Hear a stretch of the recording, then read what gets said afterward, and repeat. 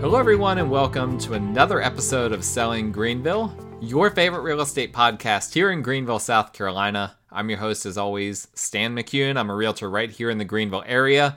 And if you need a Greenville realtor, you can find all of my contact information in the show notes. I'd be happy to talk to you. Send me a text, shoot me an email, give me a call. I'd be happy to talk to you to discuss any of your real estate needs here in Greenville or even outside of Greenville, because I've got a network of realtors outside of this market that I work with as well. So let me know. Contact info in the show notes. And as always, if you like this show, please subscribe to it. Please leave a rating, leave a review. If you're watching on YouTube, like, comment, all of those things, anything that you can do. It just takes a click or a press or whatever. But that really encourages me and also gets this show out to more people, which is what I'm trying to do. So please do those things. That's all I ask of you guys. Today we are going to talk about rental portfolios. And I've been hearing some rumblings within the investor community about how there have been more rental portfolios coming on the market this year than previous years.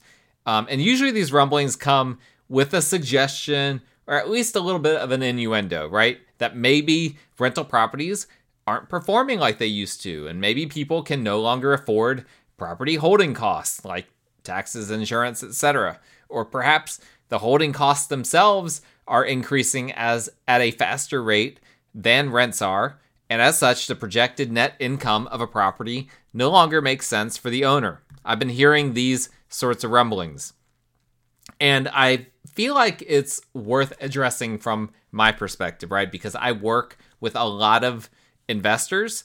I have, over the years, had multiple rental portfolios that I have listed for different people.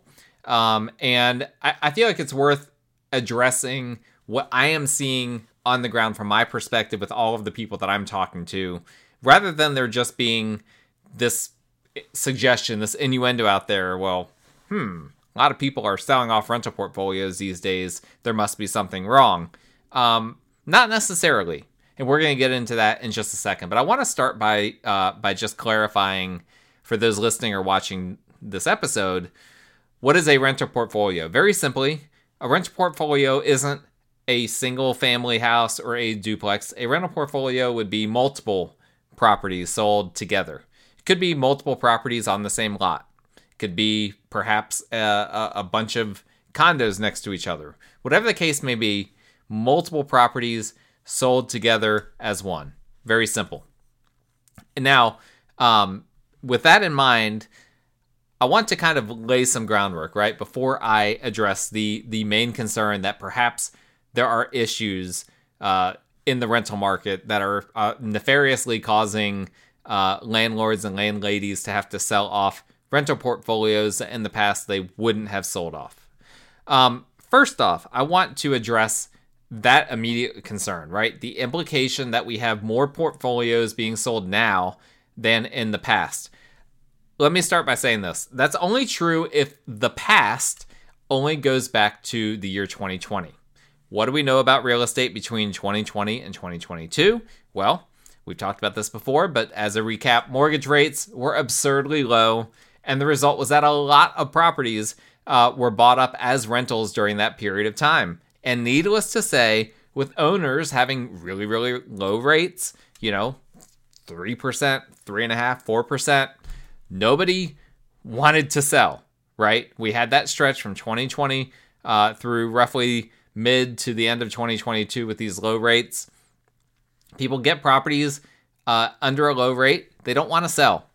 And those who maybe would have normally sold during that period of time, a lot of those people had an opportunity to then go and refinance and get an even better cash flow than they were getting before.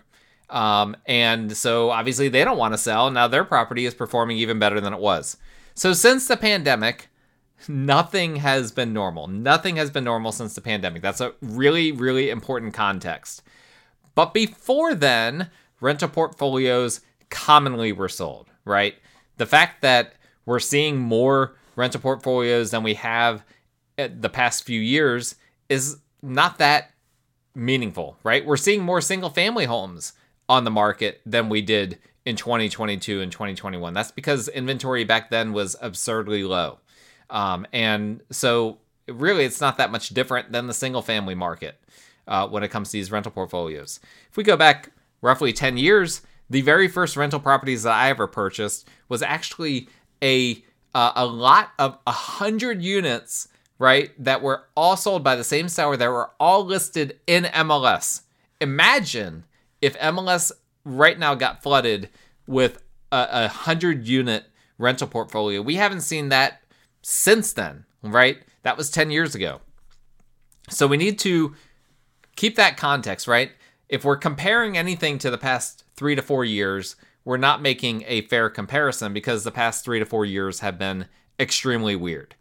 And that's primarily, as I already said, because we had this artificial period of easy money, right, for this roughly 3-year period of time. And that artificial period being 3 years, that's long enough that it started to feel real. And now people have forgotten what actual reality feels like, right? Well, guess what? We're being reminded of what real and reality feels like, and it feels like rental portfolios commonly being sold off. So this part of what we're experiencing is what we would say regression to the mean, right? We're seeing more rental portfolios, and it feels like a lot in comparison to the past few years because it is. But if we go back actually historically, 5 years, 10 years, it is following normal trends for the Greenville market. Now, I can't speak to other markets, right? This is a Greenville podcast. We are talking about Greenville real estate specifically. If you're listening in from another market, it might be completely different. Real estate is super duper local. Nothing that happens here impacts Boise or Austin or Las Vegas or San Francisco. So keep that in mind if you're an out-of-state listener. I know we have a bunch of them. Additionally, okay, with all of that groundwork, I've got some more groundwork here. We need to remember that a lot of rental portfolios are leveraged with 5-year loans, right? The 30-year and 15-year fixed-rate mortgages that are essentially government subsidized that a home buyer can get, FHA loans, conventional loans. You can't buy rental portfolios with those loans, right? You could buy, in theory, a duplex, a triplex, or a quadruplex, but you couldn't buy a package of, say, 2 duplexes with a conventional loan. The government doesn't allow that. It's not allowed. So you have to go to a commercial lender typically, or a private lender, or perhaps even a hard money lender with something like that if you're trying to finance a specialized loan, a specialized portfolio like that. And here's the thing. The vast majority of those types of loans, right, because they're higher risk for the lender, most of those loans are only going to be 5-year loans. They typically are not going to give you a 10, 15, 20, 30, in particular a 30-year loan on a portfolio of rental properties. So typically it's going to be 5-year loans, and when those loans come to maturity, then decisions have to be made, right? The borrower has to get a new loan, or they have to pay the old one off, or maybe the lender that they're with, credit union, commercial bank, or whatever, maybe they have a way for them to refinance that in-house. But regardless, decisions have to be made once that 5-year term comes up. And guess what? Any 5-year portfolio loan made in 2018 was due last year. And so I don't know how many portfolios were sold last year that were sold due to a loan coming to maturity, but all the way back in 2018 feels like an eternity ago. But there were a lot of loans made in 2018. Any 5-year loan that was made during that period of time, which would have been most rental portfolios sold during that time, was due last year. Any that were purchased in 2019 are due this year. So you have to keep that in mind. For some, a lot of these rental portfolios are leveraged, and for some borrowers, they have loans that are coming due this year. And remember, rates, if you bought in 2018, 2019, and now you're trying to refinance this year, rates are roughly 3% higher than they were back then. And so this might mean that A, the borrower can no longer afford the new loan terms, and or B, the numbers no longer work for that specific property with that borrower, right? For whatever reason. But that doesn't mean, and this is very important, that doesn't mean that the numbers won't work for another borrower with a different set of rental property parameters. And that borrower might purchase the property, maybe they purchase it cash, or maybe they purchase it with financing. They might have a very good property on their hands. It's very important. Anyone that's listening is not an experienced investor. Hear me loud and clear here. Just because a property doesn't work for another investor doesn't mean it can't work for you. That's very important, right? Because I have purchased rental properties over the years that were on market. Guess what? I had to beat out other people, other investors. There was a multiplex I bought a few years ago that was crawling with investors. I had to go super aggressive in order to purchase that property. I bought it for a higher price than anyone else was willing to buy it for. Was it a great investment? Yes, it was a great investment for me. I sold that property not that long ago, made a lot of money while I owned it, made a lot of money when I sold it. And so it's very important not to read too much into what other people are perceiving. Numbers don't work for other people. Who cares? Do the numbers work for you? That is all that matters. Is the property worth X amount to you? Maybe the property is not worth to you what it is to another person. Doesn't matter. All that matters is what it's worth to you and what your numbers are. So that's very, very important. Don't read into what other people are doing per se. Obviously, you don't want to completely ignore it. If nobody else is interested in a property, that could be an indication that maybe there's something wrong with it. But it's very important to do all of your analysis independently. Don't be concerned about the analysis that other people are doing. Additionally, okay, we've got a lot of additionallys in here, but we need to understand the context, right? There's so much context, and when people are making these suggestions that, there's something broken in the rental market, it's usually without this context. So hopefully this context is helpful for you guys to kind of think about the market holistically. It's important to remember that the vast majority of rental portfolios are sold off MLS, either off market entirely or by brokers not utilizing MLS, for instance, commercial brokers. Again, when money is easy, these things never get blasted out to the public. These rental portfolios, they don't get blasted out to the public, usually because they are gobbled up very quickly off market or off MLS at least. But when rates go up, now there are fewer people that can buy, less demand. Now marketing becomes more important. Now you start to see more of these portfolios being blasted out on MLS or in groups or via commercial brokers. And so that's important context. Now, with all of that context in mind, let's deal with the real situation at hand. Is there something nefarious happening that isn't completely obvious within the Greenville rental market? Well, let's start from the top. The rental market undoubtedly has cooled from a few years ago. This is also what happens when easy money dries up, right? Easy money boosts rents. When that easy money goes away, then people tend to try to stay where they are, not make any major changes, and that has a trickle-down effect on the rental market. Properties that had waiting lists of people 2 years ago are struggling to fill vacancies in 2024. Airbnbs are floundering, and this is all a nationwide trend due to an oversaturated market in general with more rentals than renters when it comes to certain properties in certain areas, okay? And we've definitely seen it here. It's a nationwide trend, but it's also a Greenville trend. I've seen it with my own rentals. I've talked to a lot of other investors. The rental market and the Airbnb market have both cooled substantially the past year. Okay, now how does this compare historically, right? Because I have said earlier in the show, I am not a big fan of comparing 2024 to 2022 or 2021 because 22 and 21 were very weird years historically. So what does the market feel like to me? It kind of reminds me of 2014 to 2015. The market was similar then, where there wasn't as much easy money as other times. The economy still wasn't great. And it wasn't uncommon to see multi-month vacancies for rental properties. It feels very similar to that period of time yet again. And again, was the market bad back then? Not historically speaking, but if you compare it to 2020 to 2022, then yes, it would appear that way. And so if we're comparing the rental market now versus a couple of years ago, it is a worse market. But if we're comparing it to the past 10 years, not necessarily. There would be comparable years in terms of this market. And so I think that that's very important context. Nobody in 2014, 2015 was saying, man, the Greenville rental market is really slow right now.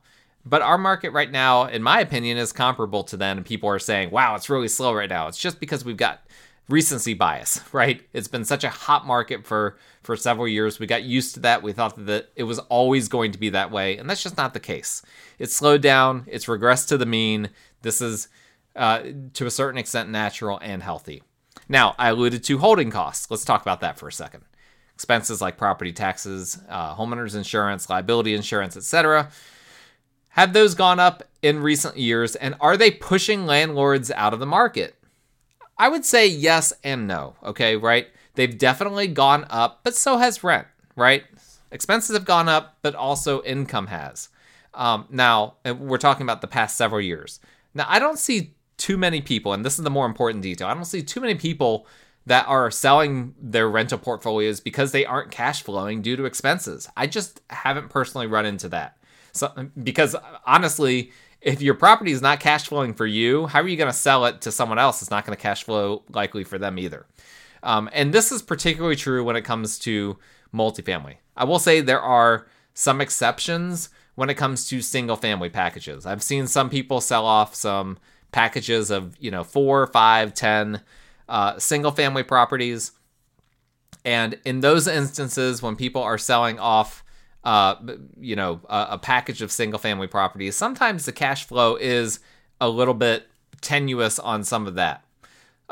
So I will say that. But when we're talking about, small multifamily properties, apartment complexes, things of that nature, generally speaking, I am not running into the situation where these aren't cash flowing and people are having to get out of it. The only exception to that would be if you've got a landlord that just hasn't raised rents in 20 years, hasn't done any repairs to the property, and now is just trying to offload the property because it's way more than they can handle. Usually those sell off MLS. There are some currently, if you're looking on MLS, there are some fixer-upper small multifamily properties that are like that out there.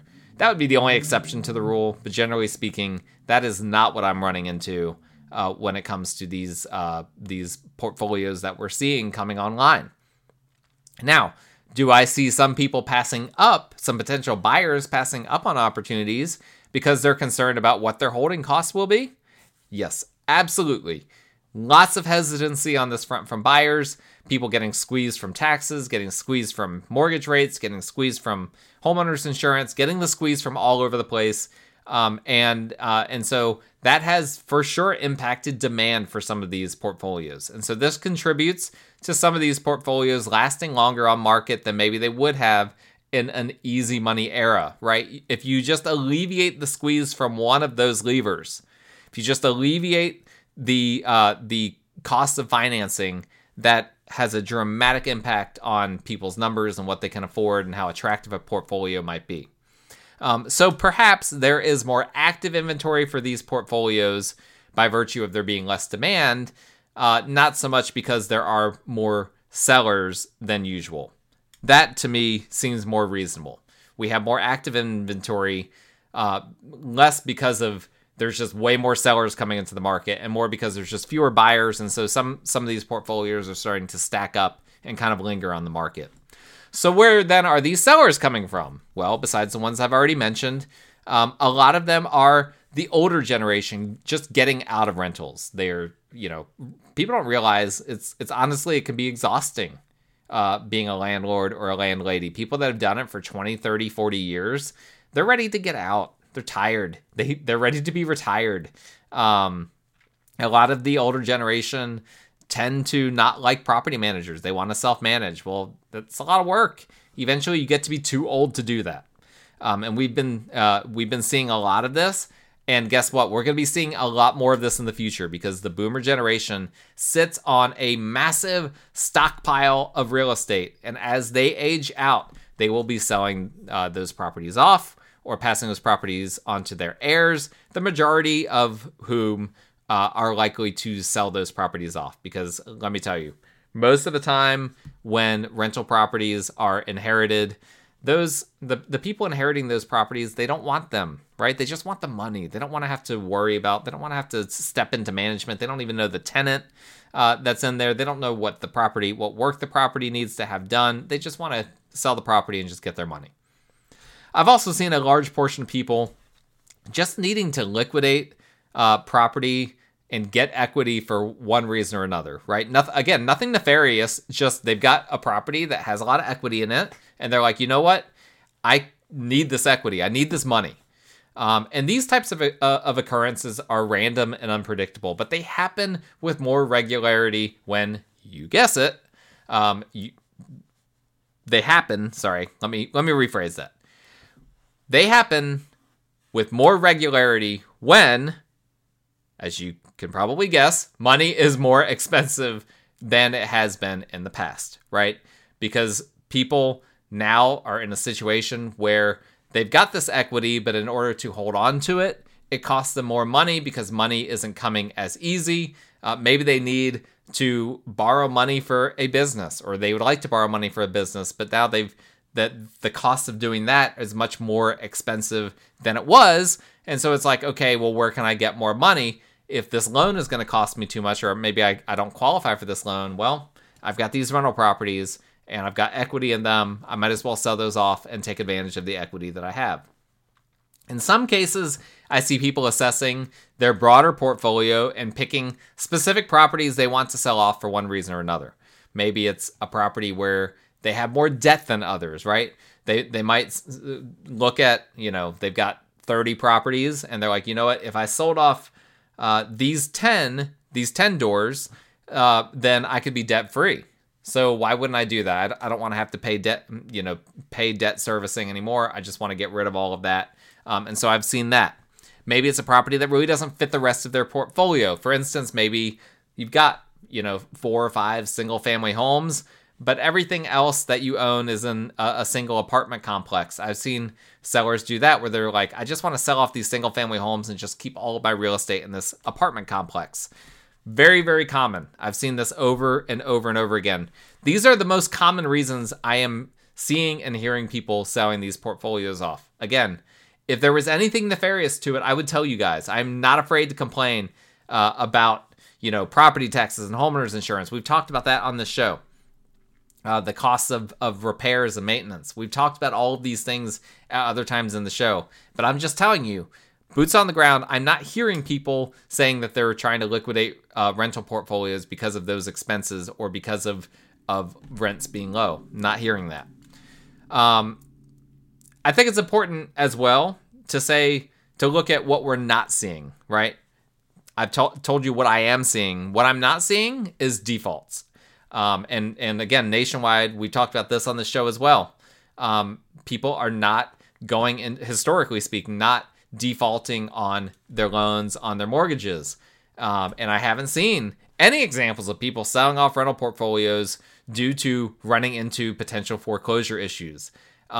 And so the result of that is that many of these portfolio sellers really aren't all that motivated. Unless they really, really need that money for something, they might be in kind of a take it or leave it point of view. And trust me, I've seen this over and over again where it's like, you know what, here's what I'm willing to sell it for. If I don't get that, then I'm just going to hold on to it. Like, it's cash flowing. It's not causing me any problems. I'd like to sell it and do something else, do a 1031 exchange or use that money into some other investment. But maybe they're okay with not doing that if they're not going to hit the amount of money that they want. I'm seeing that over and over again as well. And so a lot of these sellers are willing to test the market to see what they can get. And if they can't get what they want, they will hold on to the property and just continuing on.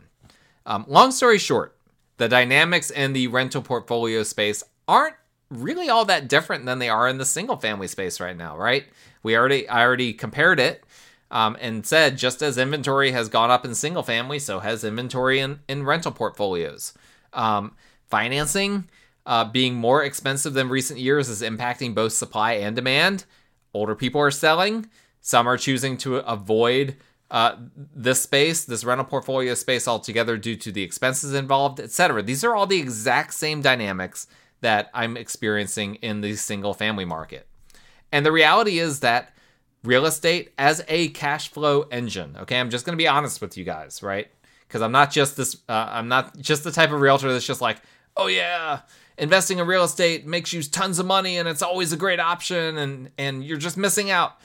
Listen, the reality is that real estate as a cash flow engine isn't quite the dream that it was a few years ago because the cost of money has gone up.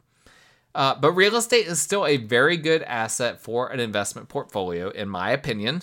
This is not investment advice. But from a tax standpoint, which this also isn't tax advice, so talk to your accountant and investment advisor about these things. But it still makes a lot of sense for a lot of people to have in their portfolio, particularly if you're a cash buyer.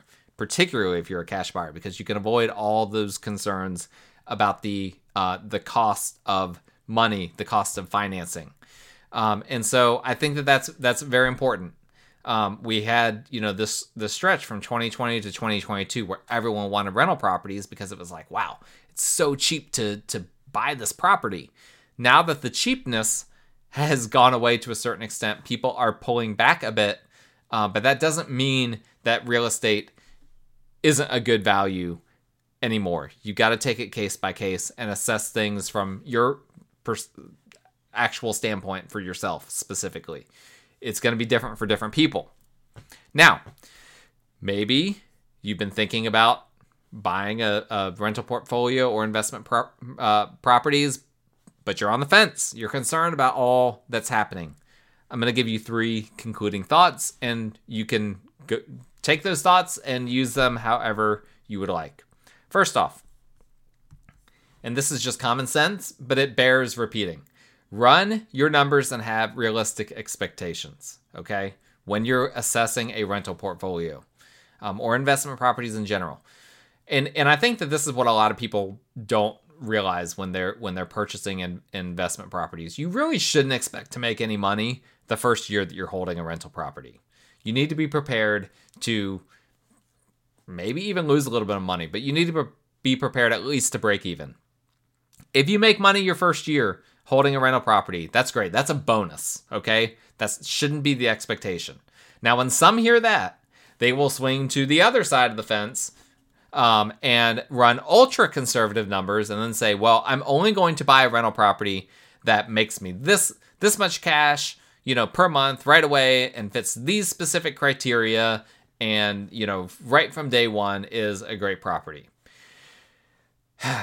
Usually what I find from these people is they never buy anything, okay? And so that's where you need to have realistic expectations. Part of the realistic expectations is knowing that the properties might not cash flow, it might not be as great as Bigger Pockets says that they are. But some of it is as well recognizing that, hey, it might still be a good investment even if it doesn't cash flow, doesn't hit the 1% rule, doesn't do all these things. It depends, again, on everyone's situation. And again, there's nothing, if you look at all of this and you decide, you know what, I'm never going to find a property that fits what I'm looking for as an investor, there's nothing wrong with that. Real estate investing isn't for anyone. It's not for everyone. It's only for certain people. Not everyone is a real estate investor. And so that's really important. Sit down, have a serious conversation with yourself, with your spouse, with your partners, whatever, about whether you truly have the risk tolerance to be a real estate investor. You might not. Because I run into a lot of new investors that they want to completely eliminate risk out of the equation. They love the idea of real estate because it's much less risky than, for instance, Bitcoin or the stock market or whatever the case. You have full control over that property. And so it has a lot less risk, but you can never eliminate all the risk. And the people that come to me and, immediately are telling me about essentially how they want to eliminate risk. And they might not say it that way, but what they're describing to me, how they want a property that is already making all sorts of money and that hits this rule and that, doesn't need any work and that has never had this problem or that problem, that might not be a realistic approach. Okay. You might need to reconsider whether real estate investing is really for you. So run your numbers, but also have realistic expectations for both for what the market has out there and also for you as an investor. Be introspective and willing to recognize if you are not a good candidate for real estate investing, which not everyone is. Point number 2, which just brings me to, is that scared money don't make money. One of my favorite phrases, and particularly in real estate, I see scared money all the time, right? People who make decisions from a scarcity mindset. What if I make a mistake? What if the market turns on me, etc., versus confident investors who are willing to take a swing on a property because they know that the worst case scenario really isn't all that bad, right? Residential real estate holds value and has utility. So it's not like investing a bunch of money in a startup or in, speculative crypto or penny stocks or whatever, where you may lose all your money if things turn out very poorly. That's not investment advice, by the way. Again, talk to your investment advisor.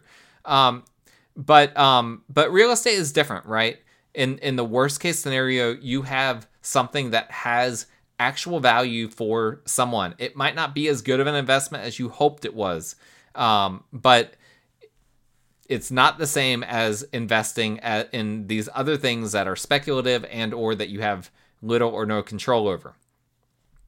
Now, with regard to experienced versus inexperienced investors, arguably, in my opinion, the biggest difference between an experienced and an inexperienced one is the confidence element. Inexperienced investors want to know every little detail about a property. When was the flooring installed? How old are the kitchen cabinets? When was the last termite treatment? An experienced investor, on the other hand, walks into a promising property and immediately smells money. They see opportunity before they see problems, right? Now, he or she might have some of the same questions as the inexperienced investor. Absolutely. An experienced investor doesn't have fewer questions. Typically, they have more questions, but they won't get hung up on the questions because they see that the opportunity is larger than the potential concerns. And that's where scared money don't make money. The investors that are willing to take risks and that are willing to not be scared, they are the ones over and over again that come out on top. The ones that want to eliminate risk and that are playing the game scared, it's really hard. It's really hard to play this game scared because you're going up against a lot of people that aren't scared. And guess what? Look at, if you've ever watched sports, if you're a sports person, you know that there are these irrational confidence guys, right? The guys like Kadarius Toney, for instance, on the Chiefs. Remember that guy? He was nearly the MVP of the Super Bowl just a couple of years ago. And he's terrible. He's trash. I'm just gonna say that. Not a good football player. He didn't even play in the Super Bowl this past year because he's so bad. But he was an irrational confidence guy. He was blowing up the Super Bowl against the Eagles just a couple of years ago. And in the NBA is full of these types of irrational confidence people. Where am I going with all this? Sometimes you need to have a little bit of irrational confidence and just believe in yourself, even if you've never done this before. Believe that you have what it takes in order to take the plunge. Because if you don't, then you're just never going to take the plunge. All right. Concluding point number 3. The best day to buy your first investment property was yesterday. Okay? I've said this before. The best day to buy a house was yesterday. Well, the best day to buy your first investment property was also yesterday. And I use this phrase over and over again because it's so true. And I'm not just saying it because I'm a realtor, right? I'm sure some of you are rolling your eyes. I get it. I'm a realtor. I want so many people to buy houses, right? And I want them all to use me. But aside from that, talk to anyone who had the opportunity to buy a few years ago and didn't, and all you hear is regret. Over and over again. I'm telling you, I work in this space. I hear regret all the time. Very, very rarely do I hear regret from someone that bought a property. It almost always, I would say 90 to 95% of the time, the regret is from the people that didn't buy. And I'm just being honest. Like, I can't even think of a person at the moment that bought an investment property that regretted it. I can't think of a single person that fits that boat. Now, the caveat is, I will say this, that I'm around smart investors. And when I get clients that are looking to invest but are inexperienced, maybe aren't yet a smart investor, I try to coach them up the best I can to make them a smart investor. Now, so I'm sure that there are people that I don't know, right? People that aren't in my circles, that aren't my clients, that are not smart investors, that have made mistakes that they regret, and perhaps you know some of them. They are the outliers, I'm telling you. They are not in the norm. Most people that are investing in real estate, have invested the past few years, are very, very happy with their investments. They might not be as happy now as they were a year or two ago, but they're still very happy with the investment that they have because they know they have tons of equity. They have, an asset that is continuing to go up in value. They are in great shape. The people that aren't are the people that had analysis paralysis, that got scared out of the market, decided not to buy. Those are the ones that are filled with regret right now. So, if you're in the market but are stuck on the fence, what would it take for you to get unstuck? Okay? If it's lower rates, and I'm not suggesting you should get unstuck. I'm just thinking out loud here. If it's lower rates, and that's what you're waiting for, right? You're waiting for lower mortgage rates. I would argue that you may be better off buying now while the market is slower and then refinancing later at lower rates, right? We talk frequently about buy the house, date the rate, or marry the house, date the rate. Same thing with rental portfolios. It's not always as easy to refi a rental portfolio as just a single family house. So certainly keep that into consideration. But generally speaking, people that are in the market for a rental portfolio, waiting for rates to go down isn't going to benefit you because we've had this conversation. Same thing in single family. Rates go down, demand goes up, and then prices start to skyrocket. So keep that in mind. If there are opportunities out there, but the numbers don't really work at like 7%, but they would work at 6%, you might want to go ahead. You might want to consider at least buying at 7% and then having the opportunity to refinance down the road at 6% or lower. And again, this is some of what we're talking about is understanding that your first year that you own a property, you need to have tempered expectations. And so part of that can be, this first year, maybe the first couple of years, rates might be higher than I want them to be, but hopefully I'll be able to refinance lower. And if not, guess what? The way the market is appreciating, you've got an appreciating asset. If you're not happy with it, you should be able to sell it after a couple of years. If it's prices that are keeping you stuck on the fence, well, it would take a lot more inventory coming on the market for prices to see meaningful declines in the rental portfolio space or in any real estate space. And if you're holding out for that, I'm telling you right now, you are never going to come off the fence. If prices are what you're waiting for prices to go down. Yeah, you're not coming off that fence. And if you don't like the current options, you can hold out as long as you want, but be realistic. Look at sales the past couple of years. Look at the rentals and the portfolios that have sold the last couple of years. I do this as an exercise with my clients sometimes. It's like, okay, let's actually see if the past year or two, if there's property that has sold that you would actually have bought, and what does that look like? And if you do that exercise and determine that you would not have bought any of those properties except maybe one or two, so you look back the past couple of years and you're like, okay, yeah, there's a property I would have bought, and here's another one that maybe I would have considered. I would have considered this rental portfolio. If in a couple of years you only see one or two that you would have bought, then guess what? You're never going to find what you're looking for. That's not enough. Enjoy the fence that you're on, right? You're going to be on the fence for a long time. Dress that fence up. Paint it. Nice fresh coat of paint. Decorate it. Put like garland on it or something. Because you're going to want to look good while you hang on to that fence for the foreseeable future. You need to have a lot more than just a couple of properties that would have been potential for you. Some of you, if you did that exercise, you would look back and not find any properties that you would have been interested in. And then okay, again, real estate investing isn't for everyone. So do that exercise, and then you can determine if you would potentially find something now. What I like to see is if you go back a year or two and you see 6 to 8 properties that you think would have fit your buying criteria, that's a good sign, okay? Now we're talking.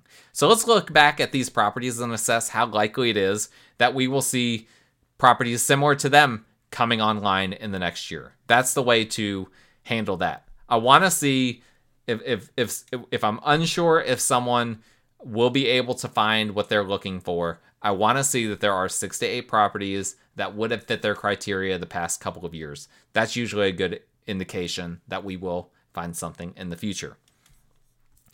Long story short, there's a lot happening, a lot going on with rental portfolios, but I don't think that we're at the spot yet where we need to be thinking about, okay, this is something nefarious or something going on. Renting, having rental portfolios in Greenville or in South Carolina no longer makes sense. I'm not getting that sense from the people that are selling or looking to sell right now. There's a whole lot of other things going on, and hopefully this podcast helped to clear some of that up. But right now, the important thing is if you're looking for a rental portfolio, you have more options than you've had the past 3 years. So take advantage of those options while they exist. And I'd be happy to help you with that. If you need a realtor who specializes in this kind of thing, I am one of those. So please reach out to me. My contact information is in the show notes.